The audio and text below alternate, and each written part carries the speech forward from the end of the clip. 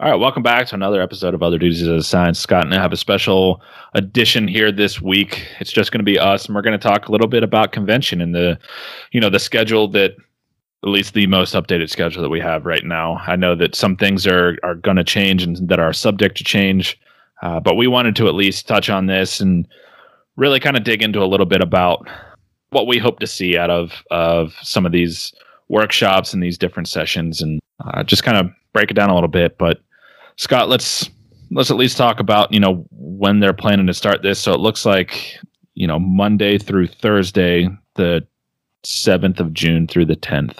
It's kind of the best time. It seems like that's right in that same time frame where they have, our normal in-person convention. But what are you thinking about, virtual convention and how that's going to be different for you guys this year? Yeah, I think it's going to be weird, of course. And we all know through our own meetings and everything we've had to do in athletic departments this past year with COVID, there's going to be some technical difficulties. It's to be expected. It's fine. It's not going to feel the same way as a normal convention with, you're sitting there with your buddies and you're seeing people maybe you haven't seen in a while because you've moved on to other universities. But it'll hopefully still be educational. Hopefully we'll still get some good stuff out of it. We'll get our CEUs, which is important, obviously. But yeah, I think it's going to be fine. I think it's a week later than what it's usually been in person, which is fine with me because it doesn't fall on my anniversary this year. Hey. But other than that, yeah, it's going to be a good few days. There's plenty of things packed in here that I think are going to be valuable. And for you young guys who, started listening to us but haven't been to a convention, we didn't have one last year, so we really didn't have anything to talk about. But yeah, it's just a good experience for you to connect with other people in the industry. If you're, with your boss who's been in a few different institutions, buddy up with them and make sure you go and do that networking as they visit people that they haven't seen in a while. And it helps you build your own connections and, go to the workshops, go learn something. You never know what vendors you're going to make contact with that 2 years from now you're going to need something and remember that they sold it. So, good. Yeah, I mean that's a good point. It's I'm hoping that obviously this is I think the biggest part of doing this online and this virtual convention is really to kind of keep up with CEUs and help you guys maintain your certifications and just really try to help that the community to connect and maybe learn some things you haven't heard yet from other people. I know that we're not going to start it right now, but there's a couple workshops down maybe around Tuesday and Wednesday where we're really looking forward to hearing what these guys have to say. But let's at least kind of go down a little bit of the schedule here. Your opening meeting, executive board, we're going to talk finances, we're going to talk kind of the state of the organization and just hopefully some good news about what's happening and where we're going to see things going forward. But I'm really interested to hear what happens in terms of like the finances and where the whole organization stands and just yeah, if we're going to be in the red or black this year, because it seems like year after year we end up kind of losing money. Yeah, it's going to be interesting to see coming out of COVID and with no convention last year, and this one's virtual. That being said, you figure your costs are low with a virtual convention, but at the same time, the price of convention is also lower. How many schools are not paying for their equipment managers that they keep on staff to do these conventions? So guys are skipping. How many guys have found, CEUs and in other ways that they didn't need to necessarily attend convention, or they got an extra year for it. So it'll be interesting to see what the finances look like with COVID budgets impacting athletics as a whole, and how many when you think too. Yeah, well, you would think too the sponsorship side of it. If you're not at convention, people aren't, essentially giving money to us in order to be, like a premier sponsor. So that definitely has to affect a lot of things. I know that there are going to be sponsors, and they have been talking about sponsors and in the different things that we're trying to do for virtual convention. But I have a feeling that, the money side of that is going to be very different. So that at least will be interesting to see just where those, the revenues are, what our expenses were this year. So not that I'm not trying to say anything bad. I'm really not. I just want to see. Yeah, it's exactly. This is an interesting time for all of us, and I just really am intrigued as to what this executive board meeting is going to be about, because there are so many changes and so many different things happening in the world right now, especially for us, and the way that everybody's seasons went with, being loaded up in the spring and just all of the different things that we all had to experience. It's going to be very enlightening to hear what the organization has planned. Absolutely. And after that, we've got, really only one workshop so far scheduled for that opening night, which is pretty normal, I'd say. And that opening night on Monday the 7th, we've got our diversity in college athletics. So that'll be something interesting. We can kind of piggyback the first one you've got the next day is women in equipment. That one's going to be by Paige Scheinberg at Temple. So that'll be an interesting one, along with the diversity one. We've talked it on here, extensively, that you need more women in the profession. You got more female sports than you do male sports, and equipment managers and AEMA is so heavily tipped in the opposite direction that it just doesn't really make sense. You got all these female sports, and while I think, I've worked female sports, I know you've worked with female sports, I think we can do a fine job at it, but it's still very disheartening, I guess is the word I'm looking for, when you see that there's all these females that are not given an opportunity in the profession, or they just don't look for it, know about it, whatever. I think a lot of us start out as football equipment managers and then move into the other side of things if you end up there. But most everybody's got football equipment on their resume, and you've got a few people who only worked Olympic as students, but those are the minority. And it's how do we bring in, more of those students to either the Olympic side or the football side, but that are, more diverse minorities in all facets, gender and race alike. Yeah, I mean, unfortunately, this has for the longest time been a male-driven industry, and we've talked about this a few different times with different guests that we've had on through the show, and we would love to see it. You and I have definitely talked about it. We want to support that. There should be more women working in this industry, and like you said, maybe they're just not given the opportunities. Maybe they don't even know about the opportunities, but I'm hoping to see that shift come where it's hard to be like this, but where the industry is a little bit more inclusive for women. Well, and it's and I don't think anyone's making a conscious decision not to be, of course. And I don't think it's just a matter of us doing more outreach, probably. And it'll be interesting to see what Paige thinks about all of that. But it's like, nothing against these guys we know they're working softball, and they're men, or they're working women's basketball. It's not that we think they're doing a bad job, but you can't tell me that there's not, 4 or 5 little girls out there who, if you told them what the job is right now at UNC, you can work with a women's basketball program, that they wouldn't be all excited about it.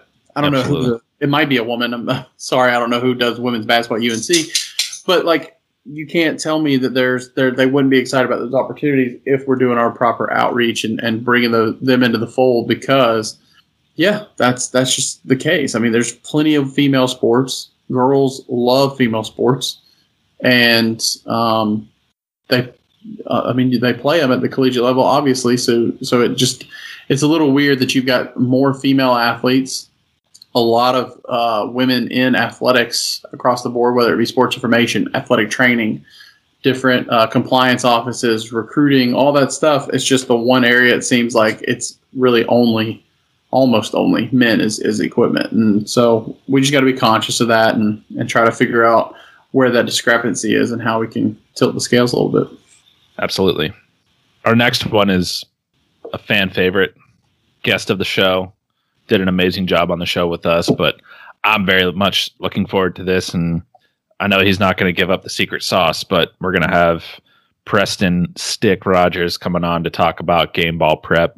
And I feel like, unfortunately for everybody else, this might be the highest attendance in all of the different workshops that are going to happen here for this convention, just because it seems like, especially this year, more than years past, we're seeing that trend of people wanting to show off what they're doing with their footballs and how they're doing it. And really, it's not necessarily a competition, but it's just fun seeing the back and forth with guys, how they, breaking their balls, doing the before and after pictures. So hearing from a guy like Stick, who, is one of the best in the business at doing what he does, that's going to be just a lot of fun. I don't know necessarily how he's going to fill an hour talking about breaking in footballs, but I'm very interested to hear this, and hopefully there's going to be a lot of questions for him, because talking an hour of breaking in footballs is going to be, that's it.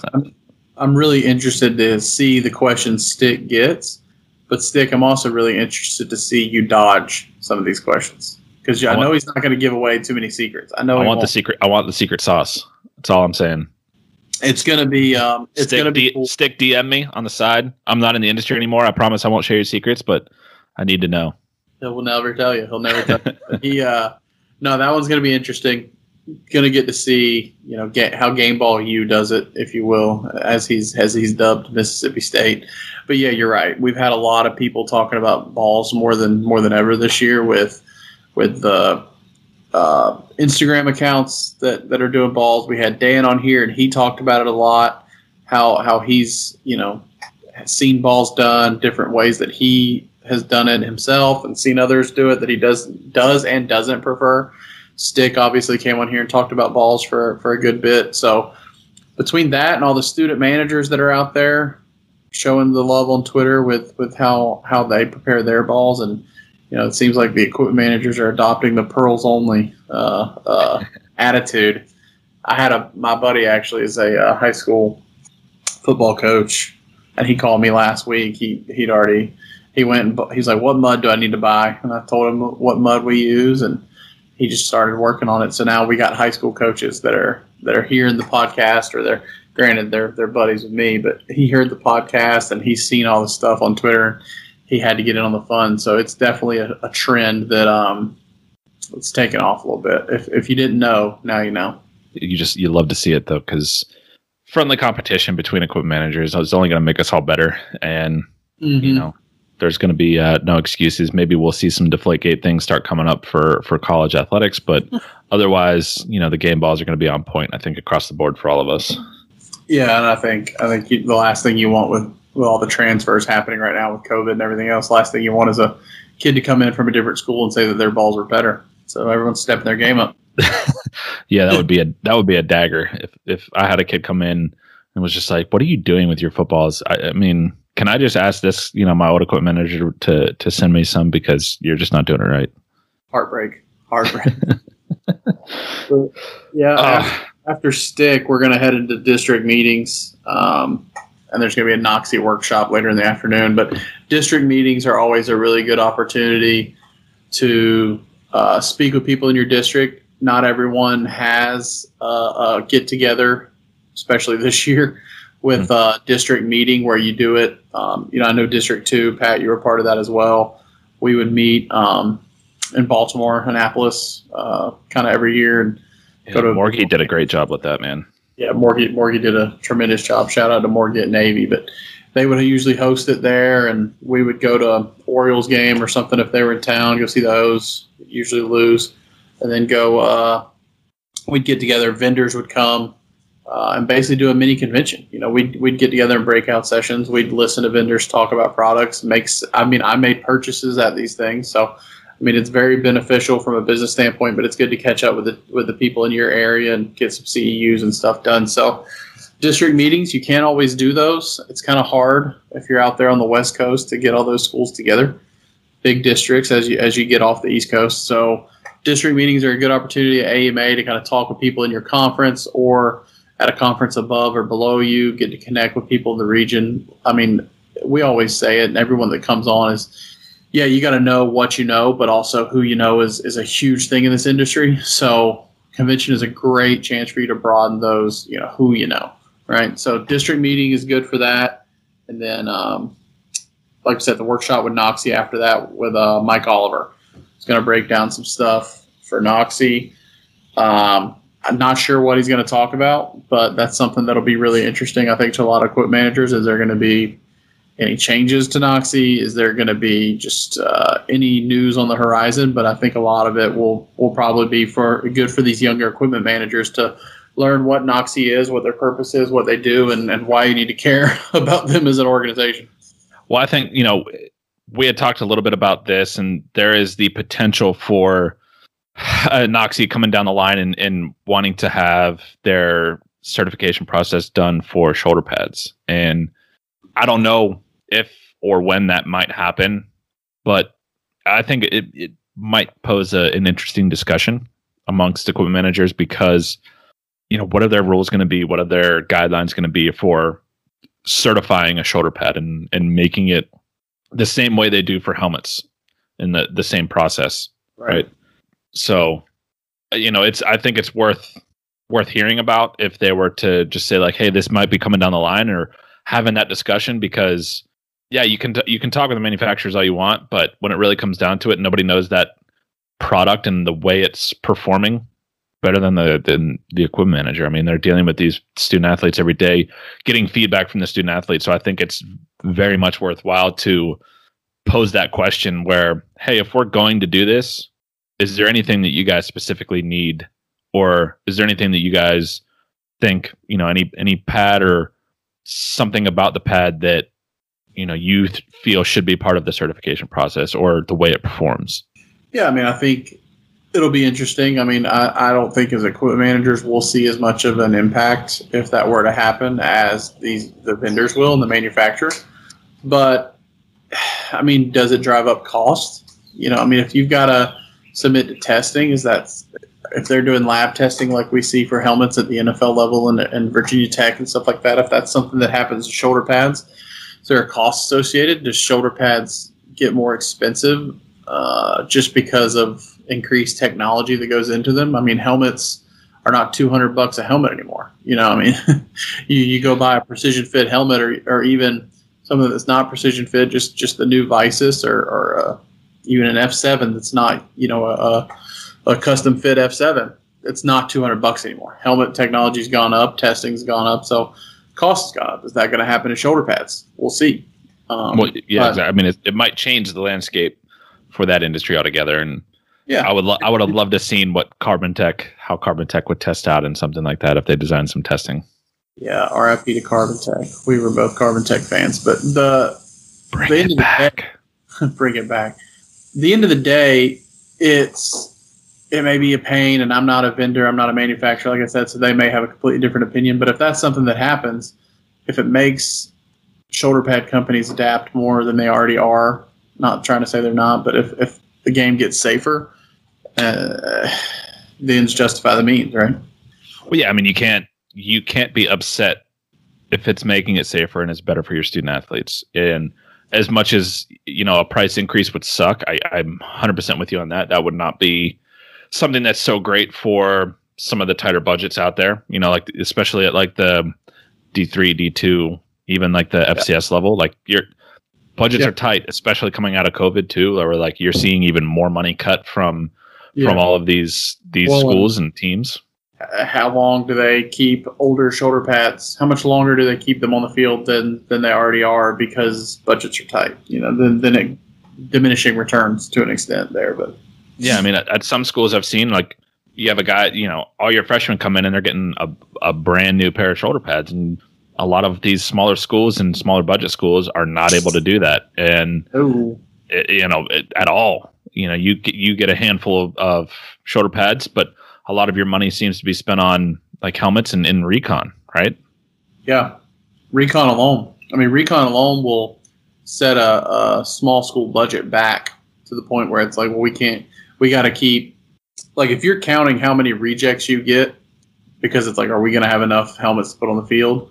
You're at a small school, and your budget needs some work. you need to get some more money in there, because that's the thing. You should never have to worry about how many helmets do I recon because I can't afford to lose 3. You know? Exactly. But unfortunately, that's kind of the situation you're in at some of these places. But moving on from Noxie, we'll see what happens with that one, is another former guest, and Terry Hammond, going to talk about some laundry principles on that Wednesday, the opening meeting on Wednesday. Terry is I'm sure gonna talk the finer things of laundry technology and the science behind it, like he did on the pod. And who knows? Maybe everyone that attends will get a sample of of Spec-Tac like we did. I'm just kidding, Terry. I know you're not. I'm not trying to blow your promo budget right there, but that'll be a fun one to be on and to listen to Terry talk the finer points of laundry.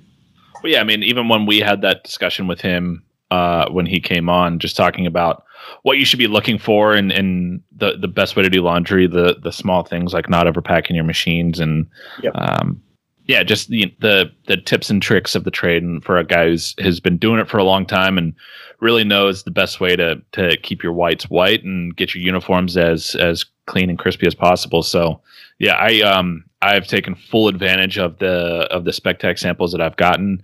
I haven't posted it before and after, but I have the pictures. I haven't done it yet. I got to do it for Terry, but I did some like floor mats. So I had like some white and blue floor mats that were just absolutely wrecked. And I'll tell you, they came out looking almost brand spanking new, and they're not new. I'll just put it that way. So it's going to be very informative for anybody, even the guys who have been doing this for a long time. I mean, there's always something new. There's some new technology, I think, that they're coming out with. Terry had mentioned that on the podcast as well, and I think he's going to really get into that and talk more about what that's going to do to help us do our jobs better. Because as any equipment manager knows, unfortunately, a good majority of our time, especially whenever you have teams in season, is spent flipping some laundry over. So it's going to be a good one. Anything that can save us time and get the stuff cleaner so it's less washes. I mean, you may think that going down from 3 washes to 2 washes isn't a big deal, but if it's a uniform wash, I mean, you're talking about an hour and a half of your time. So it's a big deal. It'll be interesting to see what they've got coming down.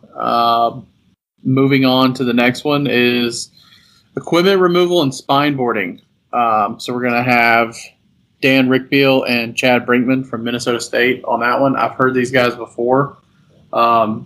Pretty sure this is the two that did a joint athletic trainer and equipment manager before, but that'll be interesting to see. The biggest thing from that I think I can say for the young listeners is you might take something away from that you're like, well, I'm never going to have to do this. Our athletic trainers handle all of that, and that's fine. But understand that there's a reason that athletic trainers are doing things the way they do it. And if you have an open discussion with your athletic trainer before the season begins, especially if you're new to a place or you've got a new athletic trainer, just so they understand basic things like athletic trainers may come in and just cut your shoulder pads right in the middle, right? Got to get it. Sometimes it's necessary, but if you're not just cutting the shoulder pad, but slicing the jersey up too. Right. So sometimes it's necessary. You got a kid, neck stabilized. We got a potential serious injury. If you've got to coach them up on, hey, we've got the Riddell Powers with the ripcord. You can just cut this, and you're not ruining the shoulder pads forever. They don't know that. That's not their job. They're there to keep athletes, on the field, rehabs, that kind of thing. They're not there to know the equipment inside and out like you are. Likewise, hey, don't cut my jersey right up the middle. Can we cut it along the seams and pull it off like he's Clint Eastwood with a poncho? Like, I got a funny story for that, by the way. So we'll get to that. But just what I'm saying is you've got to take from this. We're going to learn the athletic training mindset when they go into spine boarding and when they've got to get equipment off. And I'm sure we'll hear it from our equipment manager friend that's going to be helping out. But you've got to tell your athletic trainer, I know you got to do this. Here's something you could do for me that's small, doesn't affect what you need to do for the athlete's safety, but it'll save us time as a program. So if that's not that serious and the kid's got to be on the field next week, he doesn't have to get a brand new jersey because you just put a zigzag cut right up between the numbers. Yeah. Well, there's that, and I mean, every equipment manager knows that there's time whenever the training staff's working with their student managers or their student trainers or interns, where they're borrowing like an old pair of shoulder pads or an old helmet to practice cutting off a face mask, or cutting off a set of shoulder pads to work on spine boarding a guy, or just get more comfortable with it, because it is not, unfortunately, it is something that does happen in the sport occasionally, and you got to know the best way to do it to make sure you're being as safe as possible. But right. to get to my story, so we're at when I'm at Richmond, we're at North Dakota State, and I had a good relationship with the training staff there, and guy fielding a punt, and it was a little bouncer to him, and he fields it, makes a cut, slips, puts his hand down, and a guy's falling like right into his arm, and he ends up unfortunately breaking his arm. And so, they're running out, stabilizing the arm. I think they air cast it right away and get him off the field and take him back to do x-rays. And to do that, they want to take, jersey, shoulder pads off, and they go pull out the shears to cut this jersey off. And the trainer, God bless her, she's an amazing human being. I'm just going to say this. She goes, whoa. Make sure you cut up the seams. We don't want to piss off our equipment manager. That's awesome. I had a trainer. We had a kid that similarly broke his arm right around the elbow at an away game, and I get called over, and I'm like, "What's going on?" They're like, "Hey, can you come in here?" And it's into the medical tent, and I go in with my assistant. This is at JMU, Mark, and they just said, "We know you've told us not to cut the middle. I've got his arm. Where do you want it?" And they just give me the scissors, and I was like, "Mark, hold his jersey." And we just cut up, and we pull it off. We're like, we got you, getting up near the armpit. The kid's like, they lift his arm a little bit. We're like, "You're okay, buddy, you're okay." But it was nice that someone came and gave me the scissors and let me do something there. It was like, we'll pull it right off. So it was an easy fix. And that kid actually came back like 3 or 4 weeks later. He was a beast. He was an absolute beast. They put the club on there, and the kid came back. But that was one of those where it was, I'm glad we didn't have to make the kid a new jersey. Like, we had him. We could have easily done it in 2 days probably. For us, our process was just get the numbers on there and have our seamstress sew them down. But had plenty of jerseys, but it was like, if we don't have to. Well, yeah, I mean, if you don't have to destroy the jersey, I mean, they're not cheap pieces of uniform, if you will.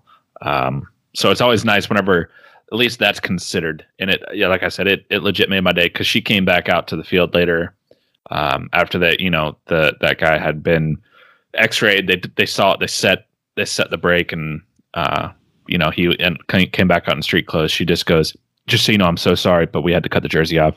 But so we cut up the seam." And I was like, "Oh, you're the best." I gave her a hug on the sideline. I don't care at that point. I don't care. You're the best. Oh man! But Scott, let's take it to a quick break. When we come back, we'll finish talking a little bit about convention, and then we can talk what we're doing right now, which is watching some playoff hockey. And I'll tell you, it's been electric already this year for the playoffs. So we'll be right back.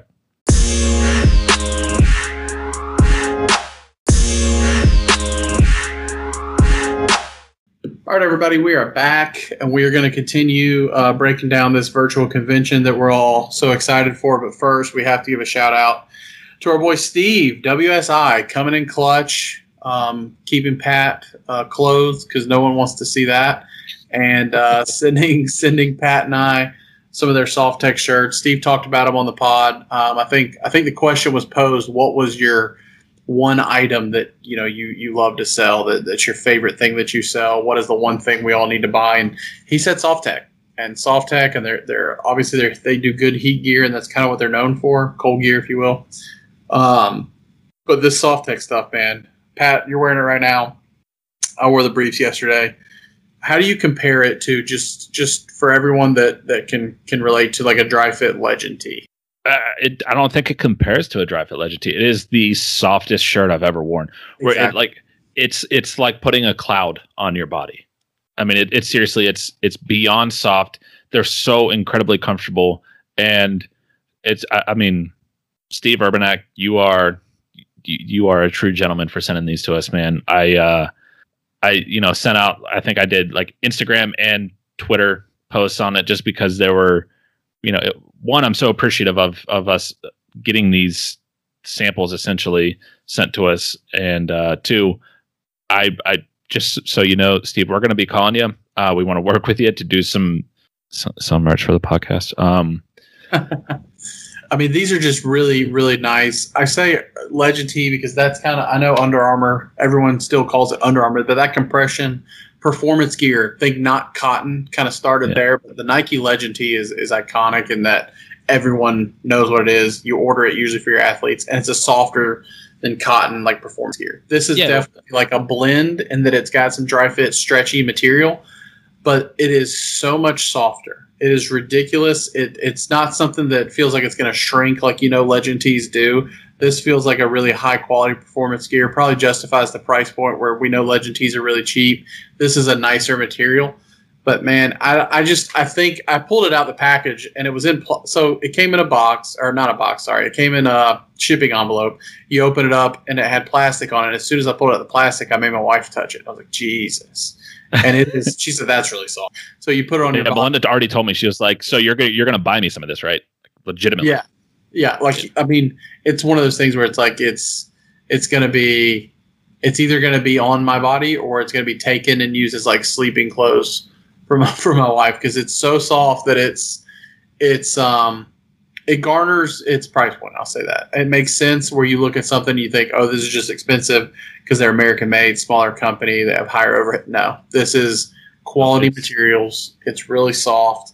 And he sent us a hooded t-shirt, which I'm a huge fan of. I'm wearing a short sleeve Nike hooded t-shirt right now. So he hit the nail on the head with sending us a hooded t-shirt, and then just their short sleeve tee in the same material and a pair of briefs that it's right up there with something like you equip managers out there. It's up there with like the 2-unders from that Douglas sells. Yeah, they're as comfortable as the 2-under. Obviously, they don't have the little Joey pouch, but they're, like, in terms of the material, the fabric, it is just as soft, just as comfortable. And I will say that what I can truly compare it to, because I want to make this comparison, but like that 50-50 like poly cotton blend, like those t-shirts. Think of that, but about 1,000 times softer and more comfortable. Like those poly cotton shirts, they do shrink because of the cotton in them. Mm-hmm. But this, like I said, it doesn't, like you said, it doesn't feel like it's going to shrink. And it's like, remember, you're heading to college, you're getting like the jersey material, like sheets where it's like that soft. It's almost similar to those where, like those were like super soft. Yeah, or like the Columbia like fishing shirts that are like the long sleeve shirts that as soon it's like, why did I do this? Because as soon as it gets wet, it sticks to your body but it's really soft when it's dry. It's like, why is this fishing gear? That kind of feels it's really just not to spend the entire second half here talking about WSI, but Steve, you're the man. Thank you so much, WSI. Love your guys' product. I will be coming back to continue buying stuff from you, just so you know, because this stuff's a real deal. Like 100%. I will.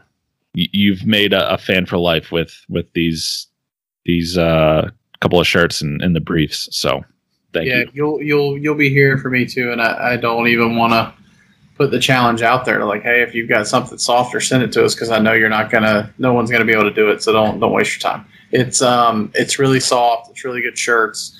You'll be hearing from me as well. I think we already got the Twitter rolling up, and I think JD out at Wyoming's a fan as well. It sounds like so.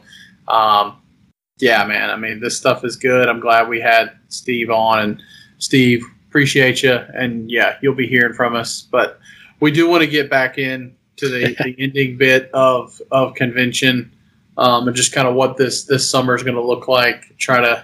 If you haven't signed up yet, I think you still can. The time you're hearing this, we're recording on Saturday, so this is going to be on Monday, the 4th. So go ahead and sign up for convention if you haven't, because I think there's enough good nuggets in here that there's going to be stuff to learn, and obviously CEUs are great. And in a time like this, I think our organization's probably not unlike a lot of other departments and things out there that they could use the sign up fees. So support your organization. Let's get out there, going right into it. Pat, Wednesday, it's scheduled for 1:30.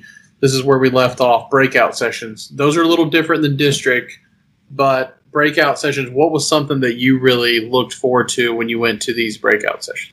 I want to see more people talking about how we can get involved with the organization, how to better this organization. If we can have that conversation where let's get this younger generation, these guys and girls coming up, these people that are about to graduate, that have graduated, what can they do to get involved and try and continue to improve what's already been done, right? How can we make AEMA better? And I hope that's the type of discussions that are happening. And two, what would really, make me smile and just kind of, I guess, really brighten our day would be, hey, let's see some of these smaller school guys get to talk to maybe, the Sticks of the world, like the Jake Rosh and those guys. Like, I would love to see that type of communication happening, because what can I do to be better? Or maybe even vice versa, where it's like, hey, you guys are doing a lot with a little. What's, something that you guys do that maybe we never thought about? Yeah.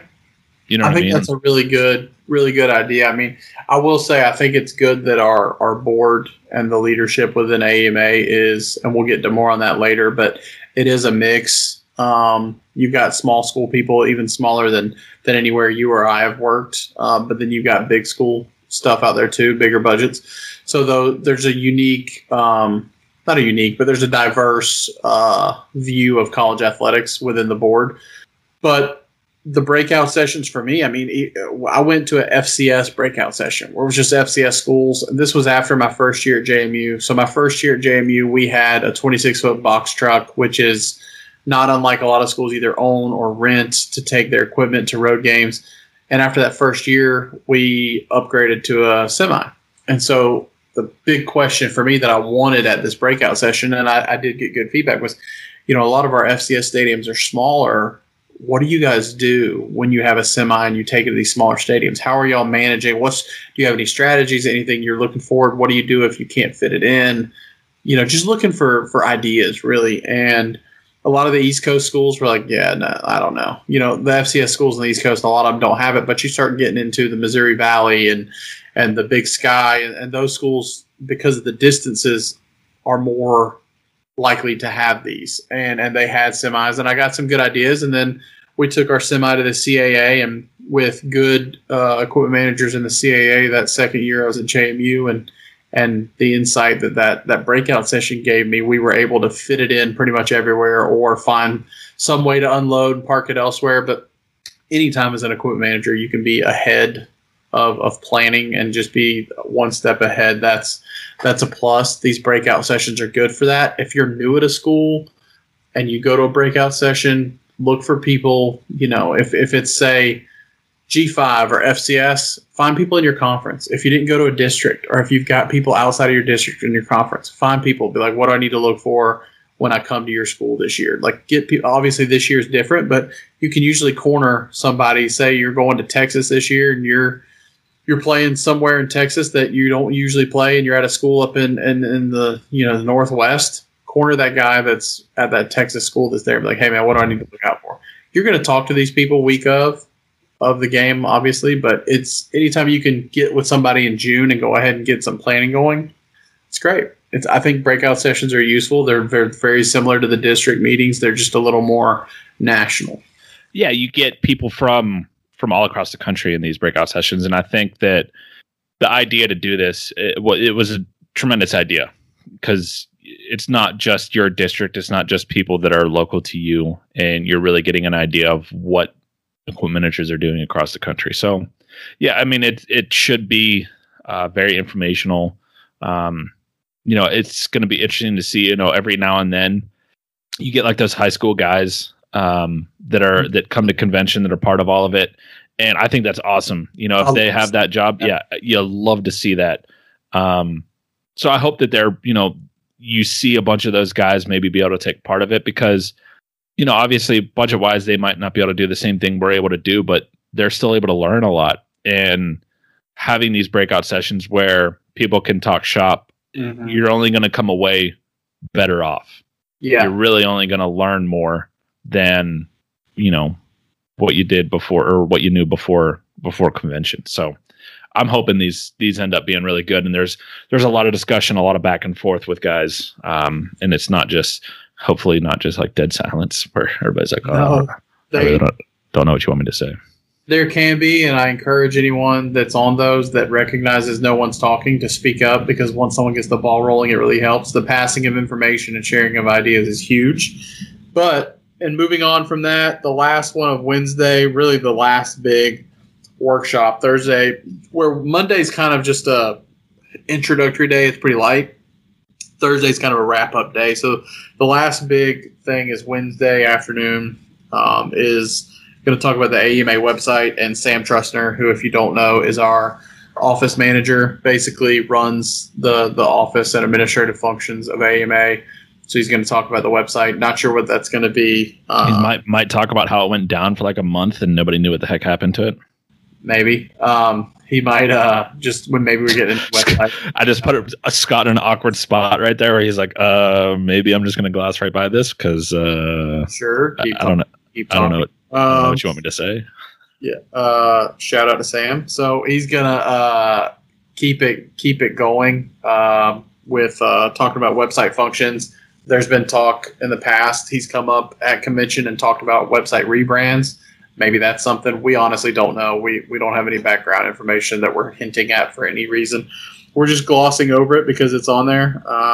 But yeah, I don't want to gloss over it. I do want to talk on that really quickly. Not in a bad way. I'm hoping that there's a rebrand. That website is very underutilized and out of date. You know what I mean? So there are things on there like where, I mean, Scott, you talked about this, where even when you went to take your tests a few years ago, there were, certain questions on there for like your practice exam where they're like, that's not going to be in the test. Why are you even asking that? And it's like, you literally have it on your website. So yeah, there's things like that obviously I think when you talk about we're equipment managers, we might not, as an organization, be the most tech savvy, and that's got to be. We need to call on Larry Maples. Yeah, Larry's got to design our website. No, there's things that could be updated. I mean, there's obviously the website is what it is, but with its faults, knowing that going in, if you're one of the young listeners, I encourage you to visit the website, to join as a member, to dig through there. There's forums that don't get used very often, but sometimes you might find a question in there. There's the job postings that if you're only looking at Indeed, you're missing some stuff, because there's some stuff that's kind of, I don't want to say under the table, but it doesn't officially hit like the university website, whether it's an internship or it's a GA or whatever the case may be. There's jobs that are hired through the AEMA website because you see a posting and it'll say call or email this person. So if you've got to be a member, you got to be able to log in to see that portion and view those posts. So sign up as a student member if you're a student. I think it's $25 a year. If you're an active, I'm not sure if there's anything different for GAs. I never did it, so I'm sorry. But if you're an active member in the organization, it's like $100 a year. Just sign up, be a member, and see some of the member-only stuff on the website where it's really job posting and forums is all. And the forums, you're better off just calling or emailing an equipment manager. Honestly, we don't really use the forums very much, but the job posting stuff is critical, especially for you young guys that are listening, because you're going to be looking for jobs, or you already are. So be a member, pay the dues, help the organization. Like Pat said, with the breakout sessions, maybe just be involved. And part of being involved is being on the website. And if we're going to have something at the convention where we're talking about the website, whether it be why it was down, how it's changing, what about it is, going to stay the same. If you're not familiar with it already, you're not going to get a lot out of that conversation. So get acquainted, get in there. Yeah, just be part of the organization. And if anybody and everybody that is an equipment manager out there should strive to try and make this organization better and make certification mean more. So whether or not you are about to graduate or you've been an equipment manager for 45 years, like, be active, try to do everything that you can with the minimal amount of time that you have as free time to just to make it better. I mean, that's what we need. And, we've talked so much about the certification process and what AEMA really means. And I just think that the more people that want to get involved, the more people that are trying to get involved, it's only going to, push this into kind of a new era, if you will, for equipment managers. So, well, you take the test, you pass the test, you get the 3 letters, you get your EMC, equipment manager certified, right? And is it enough to do that and pay your dues? Sure. Should you strive to do more? Absolutely. And call this podcast and bringing people towards the organization, Pat and I's contribution. But it's not. I don't think it's enough to stop and not care, because it's easy to be a member, to be certified, and to show up to convention, and then say nothing, do nothing, leave, and complain all year about how the organization's run if you're not happy with it, or complain about, well, why don't we do more of this, whatever it may be. You can do that, but you're not ever going to leave it better than you found it. Nothing's going to change about what you're complaining about unless you bring new people into the organization and encourage them to be involved. It's not enough if we get some marketing genius into the equipment world who's a certified member. If we don't encourage them to be involved and share their expertise and what they're good at, if we don't bring those strengths to the forefront of our organization, then we don't get the benefits of it. Yeah. So I think it's important that we bring in and we recruit good people. We all know that student managers are the backbone of every program.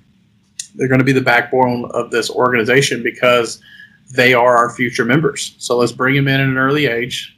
Kids listening, sign up as a student member. And then once you become certified and you're an active member in the organization, be involved. Make a change. If you see something, change it. We'll continue adapting this organization and we'll be better in 5-10 years because of it. Exactly.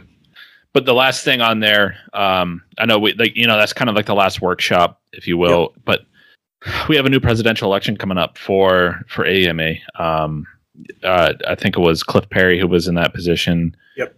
And we are now in the process of looking for a new president. And I think this is going to, it's an important decision. So, I mean, for anybody that's listening and, doesn't really care about who's president, I mean, don't take it lightly. Put somebody in there who want to make change, who might want to make the organization better. I'm not saying that there is a particular candidate out there who doesn't want to make it better, because every single one, you're not running for president if you don't want to try and make things better and progress things for the organization. So, I'm not speaking ill of any person that is in that running, but what I want to see is a good outcome, or not a good outcome, but a good turnout in terms of voting. Get out there, please vote for it. A good turnout is indicative of a lot of good signs for the organization. In terms of voting, it means people care. People are paying attention.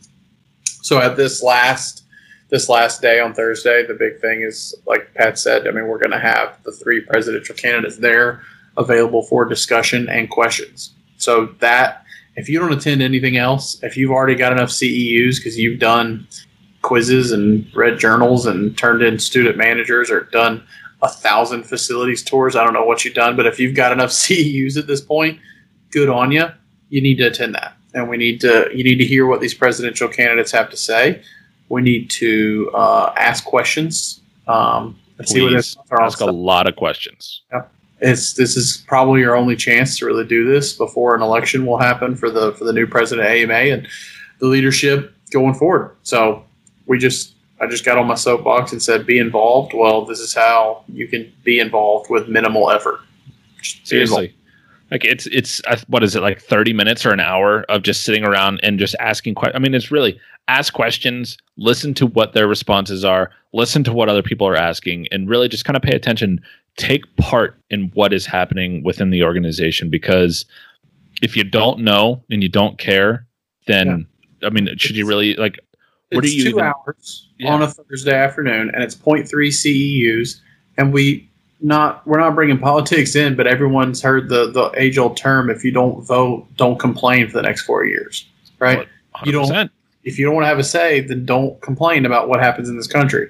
Same can be said for if you're not going to vote or care about who gets presidency of the AEMA, well, then don't complain about how things are run. It's not all on the president. Obviously, we have a board and they make a lot of decisions too. But the president is who we're getting in there to try to influence how the board operates as well. And they're our voice. Yeah, I mean, it's if you want someone to make it mandatory that at every convention we have an ice cream station, but you vote for the candidate who doesn't want ice cream, well, then don't complain when you don't have ice cream at convention. By the way, if there is a candidate who wants ice cream stations at every convention, I will vote for you. Well, I was about to say, like, who wouldn't want to vote for that? Yeah. So maybe make that part of your platform, and you'll be president before you even know it. So can we add a fourth candidate and it be me, and I'll just run on the TCBY platform? There will be TCBY catered at every convention, and that's the only thing I care about. So Froyo too? Correct. Aren't they the same thing? I mean, really, when we get down to the brass tacks. Oh my God. We're just going off the rails here. Folks, I think that might do it for us. I don't have a whole lot else to say. I'm sitting here watching some playoff hockey. Scott, I got to get that in on the second half here because he's not a big hockey fan. He's trying to come around. He's starting to pay attention to it a little bit. He is starting to come around. I watched this one with him. I didn't know what was going on. The ref raised his hand a little bit. The guy scored. Listen, it's not a ODAA these days if Pat doesn't talk about hockey. A little bit, we'll wrap it up with this. A little bit going forward. Pat started a new job. Congrats to Pat. Everyone clap now. Applause break. And I am in the process of moving. It's summer. Pat's going to hopefully take his lovely wife, Melinda, on a vacation at some point.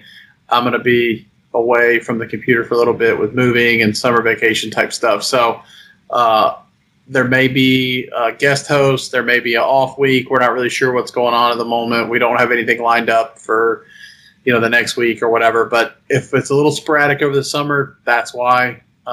We will be back at full strength with a normal schedule once things kind of calm down between vacations, Pat's new job, my move, etc. So bear with us, and we'll keep you informed via Twitter. Yeah, enjoy your I don't know if you can even call it an off season, but enjoy the little bit of time you might get away to spend with family, or maybe the earlier evenings that you get to leave the equipment room. But yeah, thanks again for sticking with us through all of this. It's been a little over a year now. Scott and I still love doing this. We've had so much fun with it, and we've had some incredible guests. We want to keep that going. So as we continue to go through this and grow, don't hesitate to reach out if you want to be part of it, or you have any ideas for us for future podcasts, future episodes. We would love to hear from you guys. This is such a great community, such a great industry that, at least Scott's a part of now, and I used to be a part of. We love it. We love being able to talk about it. So we definitely want to keep this going for another year and another couple years for that matter. So thank you guys so much, and we'll see you next week with another episode that we don't know what it's going to be yet. Absolutely. Feel free to tweet us how much you hate Pat. We'll see you.